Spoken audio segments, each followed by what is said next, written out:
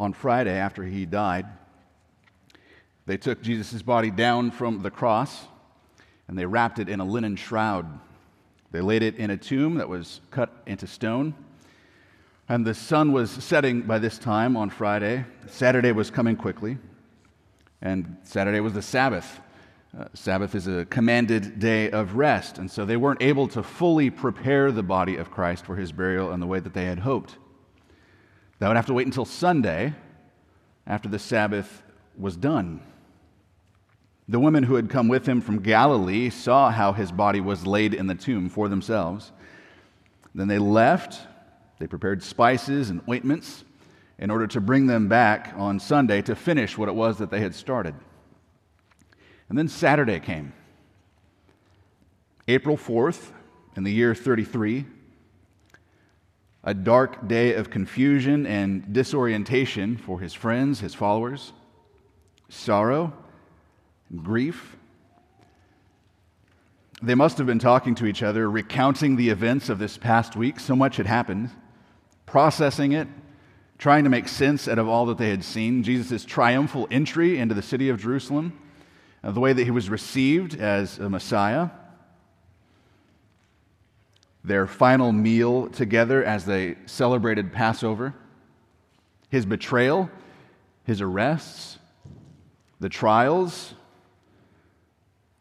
the guilty verdict, the agonizing and shameful torture and death. And I imagine that they would have been recalling everything that they had heard him say while he was on that cross, discussing it with one another. The promise that he had made to the thief on the cross who was next to him, "Today you will be with me in paradise." His cry of being forsaken, and that puzzling statement that he said, "It is finished." Maybe speaking together with one another, trying to figure out what did that mean. And then, of course, his last words, "Father, into your hands I commit my spirit." And then there was that eerie darkness that fell over the land for hours at a time as Jesus neared that moment of death. And then after his death, that tragic irony that the Roman centurion was the one who recognized that surely this man was innocent, this man was righteous. This Roman centurion, a Gentile who was involved in the crucifixion, recognized Jesus as an innocent sufferer. But he had died. That much was obvious. There was no mistaking that. They had seen him breathe out his last. They had put him in the tomb. And that is not at all what they expected. They expected him to deliver Israel from their Roman captivity as a conquering king. But now that he had died, they fully assumed that he would remain dead. That much is clear in today's passage that Diana just read for us. And that's hard for us to imagine after 2,000 years of Christian history. But on that Sunday morning, the women had only come back into the tomb in order to continue to prepare his body. They were finishing those burial preparations, fully expecting to find his body there. They didn't come for brunch and a worship service. They were perplexed to find what they found there. They assumed that his body would still be there. The apostles themselves didn't believe it either. These were the folks who were the closest to Jesus, who had heard his teaching for years. And yet, they found his bodily resurrection from the dead difficult to believe. They had seen Jesus perform miraculous resurrections during their time with him, but they didn't anticipate that he would raise himself from the dead. Well, my prayer this morning is that if you're here and you're doubtful, that you would be honest with yourself about those doubts, that you would put you into the company of his earliest followers, his apostles, his disciples. But then beyond that, I'd encourage you to suspend your skepticism for this morning and to continue to track with this experience as those first followers went to the tomb and found it empty, and the apostles witnessed the same. Let's track along with them as they move from confusion to disbelief to joy and eventually to loving trust. The big idea for the sermon this morning is this: Jesus' astonishing resurrection from the dead was verified by his empty tomb, an angelic announcement, his own words, and his empty burial cloths. We're going to walk through this text with 4 different movements, and they're these. First, Jesus' empty tomb bore witness to his resurrection. We'll see that in verses 1 to 3. Second, angels confirmed his resurrection, verses 4 to 5. And then third, Jesus' words anticipated his resurrection, verses 6 to 9. Fourth, Jesus' empty burial cloths pointed to his resurrection, from verses 10 through 12. Before we start, let's pray.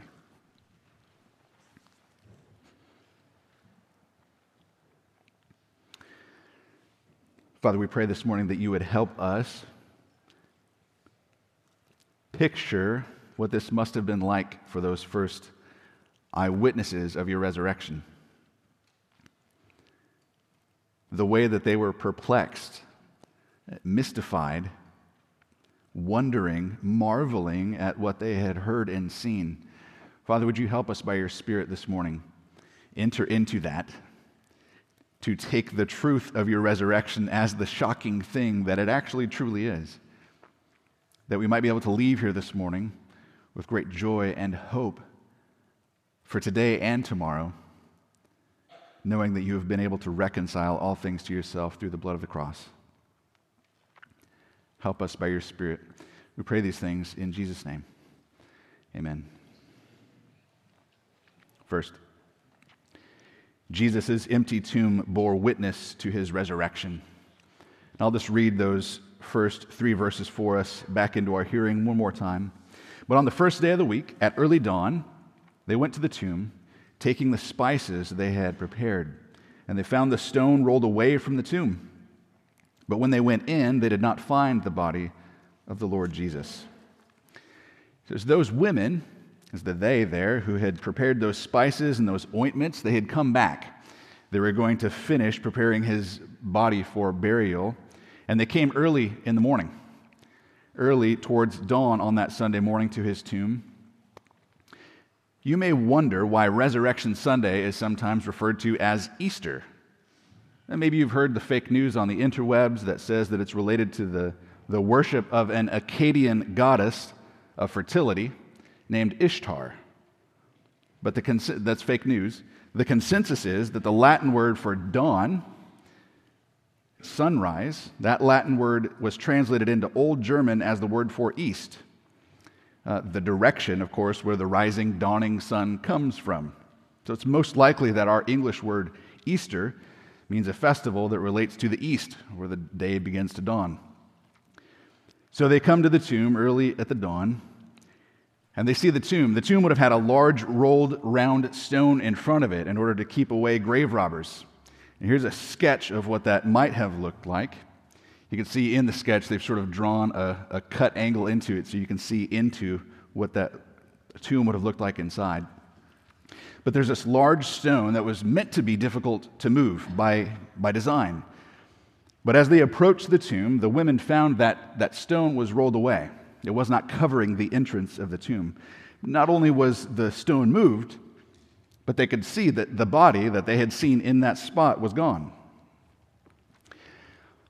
Now, track with me for a minute. If we keep reading Luke chapter 24 of Luke's gospel, we will see after this resurrection that Jesus' body was able to vanish from sight. So his resurrection body is the same body, but it's qualitatively different. And so he's walking along the road. There's these 2 disciples on the road to Emmaus, and he walks up alongside them, and he speaks to these 2 disciples for a while, and they don't recognize who it is at first. It wasn't until they broke bread together, Jesus breaks the bread, blesses it, and gives it to them, that they were able to recognize in that moment, oh, this is Jesus. This is Jesus, the guy who we've been speaking to. This is him. And then it says in verse 31, he vanished from their sight. Okay. That raises an interesting question in my mind as I'm reading through this narrative. If Jesus' resurrection body was able to vanish, why do you think the stone was rolled away? He didn't need to move the stone to get out of the tomb, is the point. Why was the stone rolled away?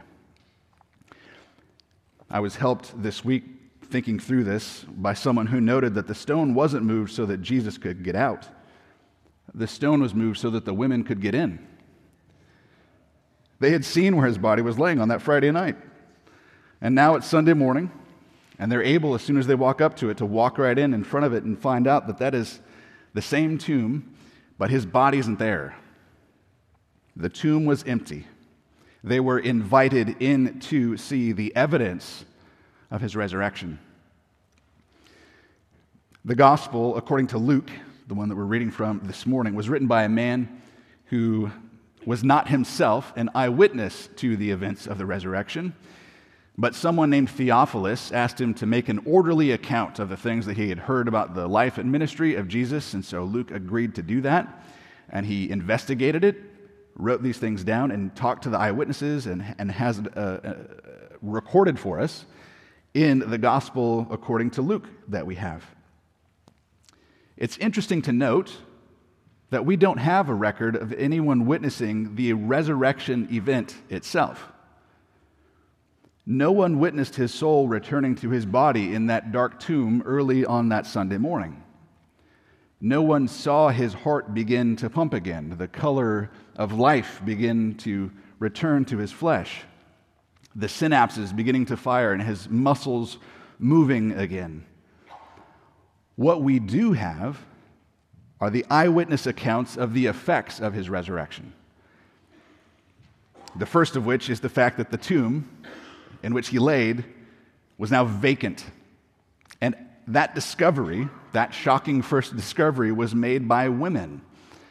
And according to Josephus, a Jewish historian from the first century, he said that the testimony of women wasn't even admitted in court because of their low status in society. And so if these early Christians were making up stories of this resurrection, they could have picked more credible witnesses to make the story built up, to twist it, to try to strongman the argument. But they didn't need to do that because the tomb was empty. They didn't have to change the story. This is just what happened. It wasn't a story they needed to twist or modify. In fact, in Luke 24, verse 10, if you look down a little bit later in our text, it actually gives the names of those women who came to the tomb to find it empty. It's as if Luke is saying, hey, these are their names. If you want to go ask them, go find them and ask them. In just about 7 weeks from this resurrection morning, in this same city, when the Holy Spirit comes down at that event we call Pentecost, the apostles would begin to preach about this resurrection of this Christ here in the same city in Jerusalem. And if his body was still in that tomb, people could have just opened that tomb and seen, well, no, guys, his body is still here. That didn't happen. In fact, the Christian faith grows very quickly there in that same city. So we have an encouragement that I would love for us to embrace here this morning in the testimony of these women, the example of these first women who shared the message of the resurrection. I wonder if, as a Christian, you've ever felt like you don't have the credibility that you think you would need in order to share the news of the gospel with other people. Almost as if we forget that in evangelism, when we're sharing the gospel, what we are sharing is not the good news of ourselves and how great we are, but the good news of what Jesus Christ has done. These women probably didn't hesitate, you can imagine, to share what they had witnessed. It wasn't out of fear of retribution. They weren't worried about sounding credible. They saw this and they needed people to know. The testimony that they were sharing wasn't primarily about themselves. It was primarily about Jesus doing what he said he was going to do. Their joy overtook their sorrow on that Easter morning, and the first thing they needed to do was to share that with others. But they didn't anticipate this resurrection. In fact, we can see that clearly spelled out for us in the next 2 verses where angels confirmed his resurrection, point 2. The angels confirmed his resurrection, verses 4 through 5. I'll read those again. While they were perplexed about this, Behold, two men stood by them in dazzling apparel. And as they were frightened and bowed their faces to the ground, the men said to them, Why do you seek the living among the dead? So these women who had come now to the empty tomb were perplexed by the empty tomb. The stone is away, they can see inside, they are puzzled by what they see, or rather what they don't see. They're at a loss for an explanation. You can imagine it would be difficult to bear the grief of losing the body in addition to losing Jesus himself. And just then, two men stood by them in dazzling apparel, bright, shining clothes. And we know from other gospel accounts that these men were angels. Angels come to earth in Scripture as men and other places as well. And just as angels had announced the shocking good news of Jesus' birth, now these angels have returned to share the shocking good news of his resurrection. And the women who were shocked by that sudden appearance of the angels bowed their faces down in terror, reverence, awe. And the angels asked them what I kind of take to be a rhetorical question. Why are you looking for Jesus in a graveyard? It's almost as if the angels were surprised that the women were surprised. Why would you be looking for the living one among these corpses? This is still a tendency for us today. Non-Christians who don't believe in Jesus' supernatural bodily resurrection still believe Jesus existed. Only the most unusual historian tries to say that Jesus never actually existed. He never lived. But they think of him as a sort of tragic dead prophet, only a great example of self-sacrificing love, or perhaps as a victim of religious or governmental tyranny. He's an amazing role model, and of course we'd have to do justice to the fact that his teaching was very obviously powerful enough that he became the most important human who ever existed. So it's worth listening to what he said. But he studied only for his example. He studied as if he was dead. He has studied for his philosophy. He has studied for his ethic. He studied for his sociological impact in human history. But he's treated as though he were still dead. And the warning is there for us as Christians as well. Even in our finest theological study and our distinctions, we want to study Christ in order to know Christ, not as a dead butterfly that we've pinned down in order to examine all of his parts. We study carefully, rigorously, shooting for accuracy because we want to know him and the power of his resurrection, that we may share in his sufferings, becoming like him in his death, that by any means possible we may attain the resurrection from the dead. This is Paul's language in Philippians 3. This is the purpose of studying the person of Christ as a living one, no longer dead. As we gather to worship him here this morning, Jesus is alive. Jesus is here by his Spirit. If you came here this morning just to remember that he resurrected from the dead some 2,000 years ago, here's a powerful reminder that he is still alive. He is seated at the right hand of God the Father. He is actively present here among us as his people, even now. But the angelic messengers move beyond that rhetorical question, and they draw attention to Jesus' own words in the next verses. Let's notice that together in point 3. Jesus' words anticipate his resurrection, verses 6 through 9. We'll read those verses again. The angels say, "He is not here, but has risen. Remember how he told you while he was still in Galilee that the Son of Man must be delivered into the hands of sinful men and be crucified, and on the third day rise." Verse 8, "And they remembered his words. And returning from the tomb, they told all these things to the 11 and to all the rest." So the women now had seen the empty tomb. They had heard from these angelic messengers the reason that he's not there actually is because he's no longer dead. He is risen. He is alive. But what happens next is so important. Notice where the angels point the direction, the attention of those women. These women, who we know were with him in Galilee, would have heard his teaching. They would have known what he had taught. And Jesus taught many times that he would rise on the third day. This is what he said while he was ministering in Galilee. This is our call to worship text that we've already gone through. Is Luke 9:22. It says this: "The Son of Man must suffer many things and be rejected by the elders and chief priests and scribes and be killed, and on the third day be raised."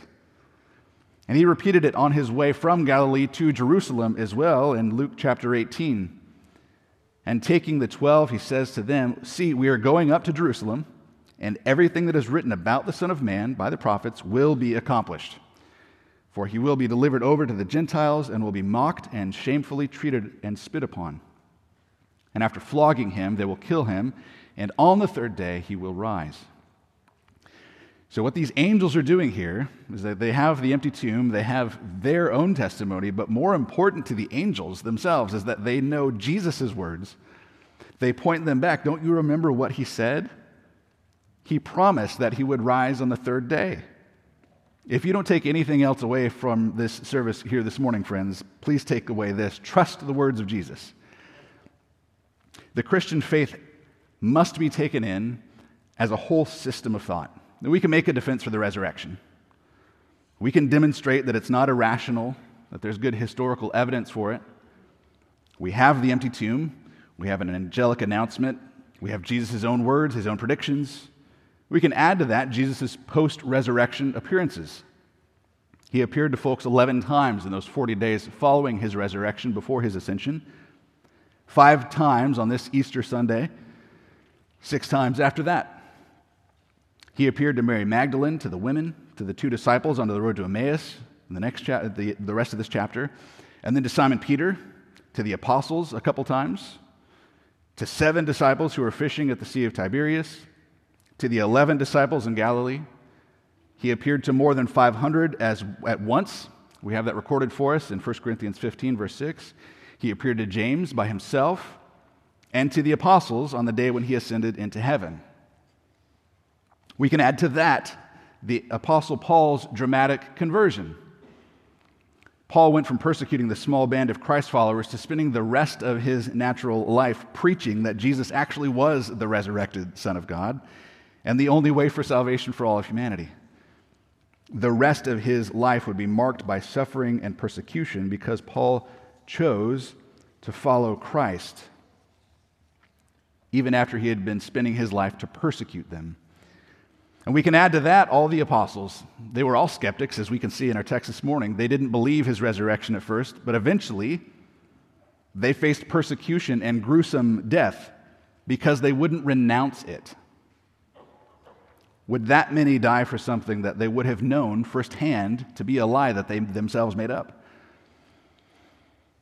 But friends, unless you believe that there is a God who exists and has spoken to us, you will always be able to find a way to remain in your skepticism about the resurrection. The evidence has to be taken in concert with the evidence for the existence of God. And not just that there is a God, but that God has spoken, that God has entered into creation in order to reconcile all things to himself, to deal with the sin and the shame and the evil that we all know exists. We see it outside of us. We know it inside of us.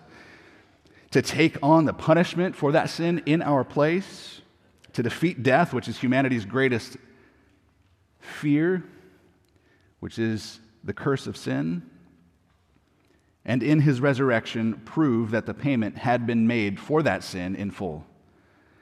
And that by trusting in his righteousness, you too can stand before that same God who exists confidently, despite your sin, because of Christ's faithfulness.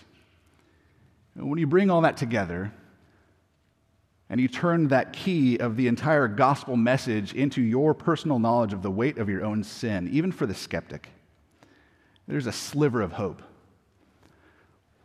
What if that were true?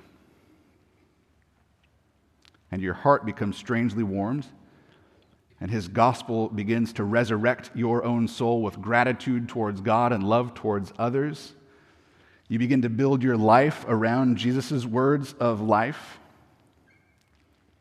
He anticipated his own resurrection, and his word tells us that his bodily resurrection to eternal life is a foretaste of our own bodily resurrection to eternal life.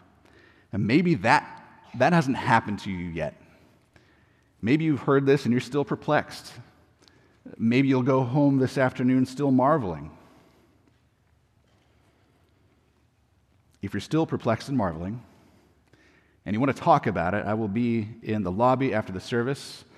We have free Bibles in the lobby at the welcome desk. There's a great little tract that we have there for you too, just explaining the gospel. You can grab those. We'd love to give you one at the welcome desk on your way out. Next Sunday, we're starting our Connections class, which will just meet up those stairs over there at 9:15, a 3-week class. The first week, we're just studying our statement of faith, what it is that we believe here together at Trinity Bible Church.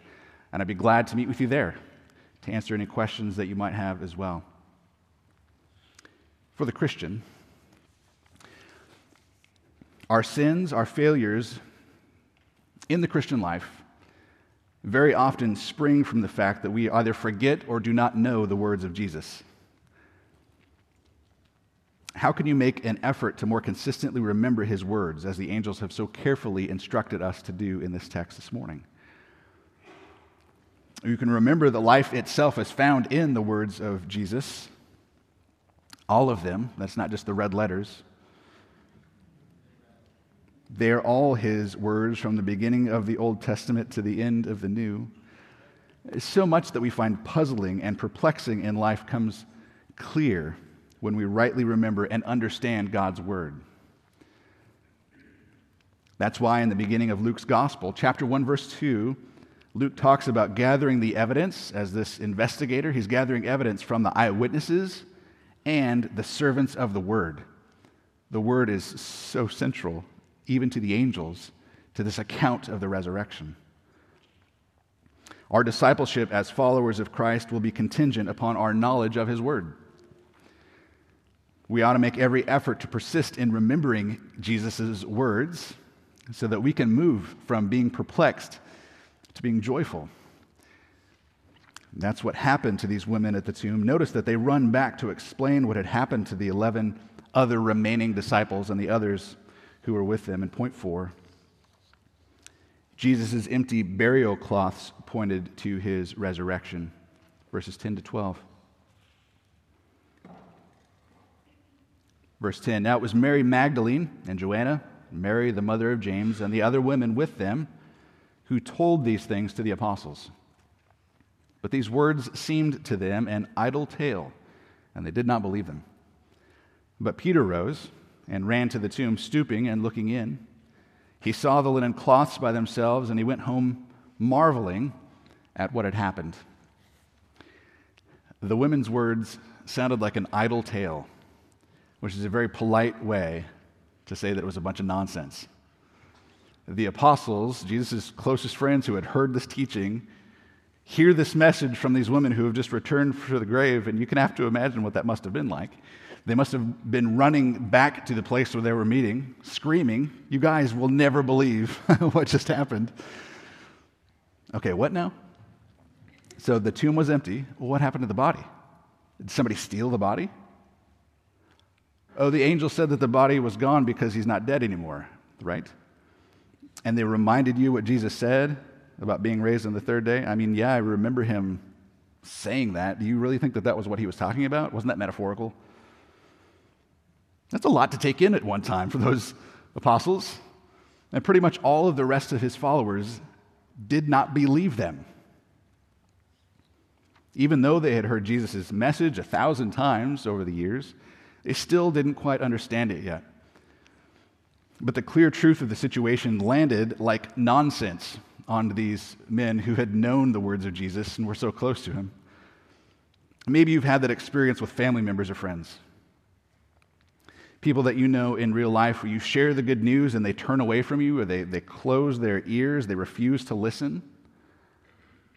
Well, friends, we can be encouraged actually this morning. That's what Jesus' closest followers did too at first. We're helped by the very real and raw human way that the resurrection account is recorded for us in the Gospels.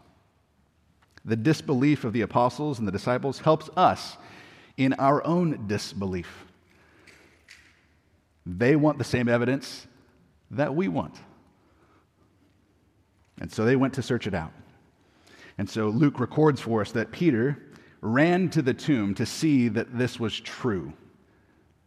He heard it, didn't believe it, wanted to see it. And of all the people who would have loved to have seen Jesus again, just to get another chance to catch up with him, man, Peter must have been at the top of that list.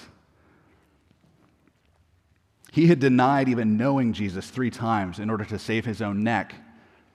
That third time, of course, when he did it, he locked eyes with Christ himself and recognized that he did exactly what he promised he wouldn't do. Jesus told him he would do. He did it.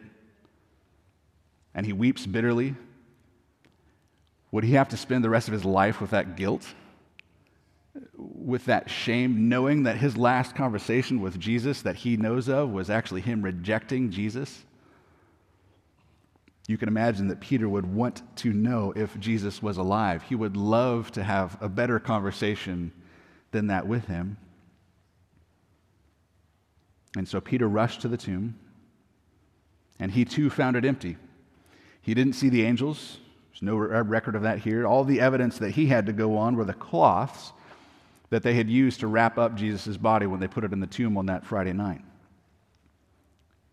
Those cloths were still there. If grave robbers had come to steal the body, they probably wouldn't have unwrapped it first.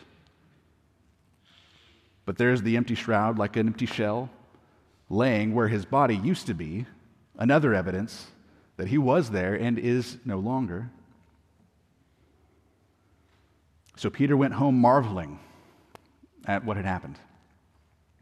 It's hard to say whether or not Peter actually believed what he saw in that moment. Marveling could be marveling in belief. Marveling could be like, I don't even know what that is yet.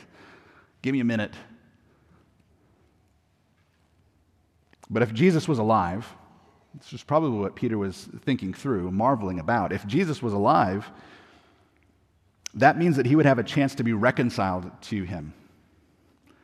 He would have a chance again to speak to him, to repent, and to affirm his love for the Savior 3 times. And we know that he got that opportunity. Friends, he is alive. And that means that you too have a chance to be reconciled to him. And in so doing, you can be reconciled to your Maker. What peace and comfort that thought must have brought Peter to have that moment of peace and love and affirmation with Christ. What comfort might it bring you to know that you can be made right with your Creator? The Heidelberg Catechism asks this question and gives a great response. And question 34, I think. It's appropriate for us to ask and answer this morning. The question is this, 57. How does the resurrection of the body comfort you? The answer, not only will my soul be taken immediately after this life to Christ, its head, but also my very flesh will be raised by the power of Christ, reunited with my soul, and made like Christ's glorious body. This last week, my daughter was here climbing around in trees, and she ripped her hoodie as she was falling out of a tree. And so the next day, we were stitching up where her sleeve had come apart. And so we took the needle and the thread, threaded the needle, and pushed the needle through the material so that the thread would be guided through the material, and began to stitch it up, and she picked up the rest and finished it out for us. Believers are like the thread to Jesus' needle. Here's what I mean by this. Jesus entered into death and came out the other side, and he will draw all those who are united by faith with him through the veil and out the other side into life everlasting. Upon death, the Christian goes to be with Christ. And at the resurrection of the dead, our bodies will be like his resurrected and glorious body. My encouragement to you this afternoon, perhaps in your own mind as you're marveling, perhaps over your Easter ham this evening, ask and answer this question: what other comforts might be yours if the resurrection of Jesus were true? What would it be like to live in your body no longer ravaged by sin and sickness and death? What would it like to behold Christ, not only with the eyes of faith, but within your own body? Jesus Christ is our living hope. Thanks be to God for Jesus Christ.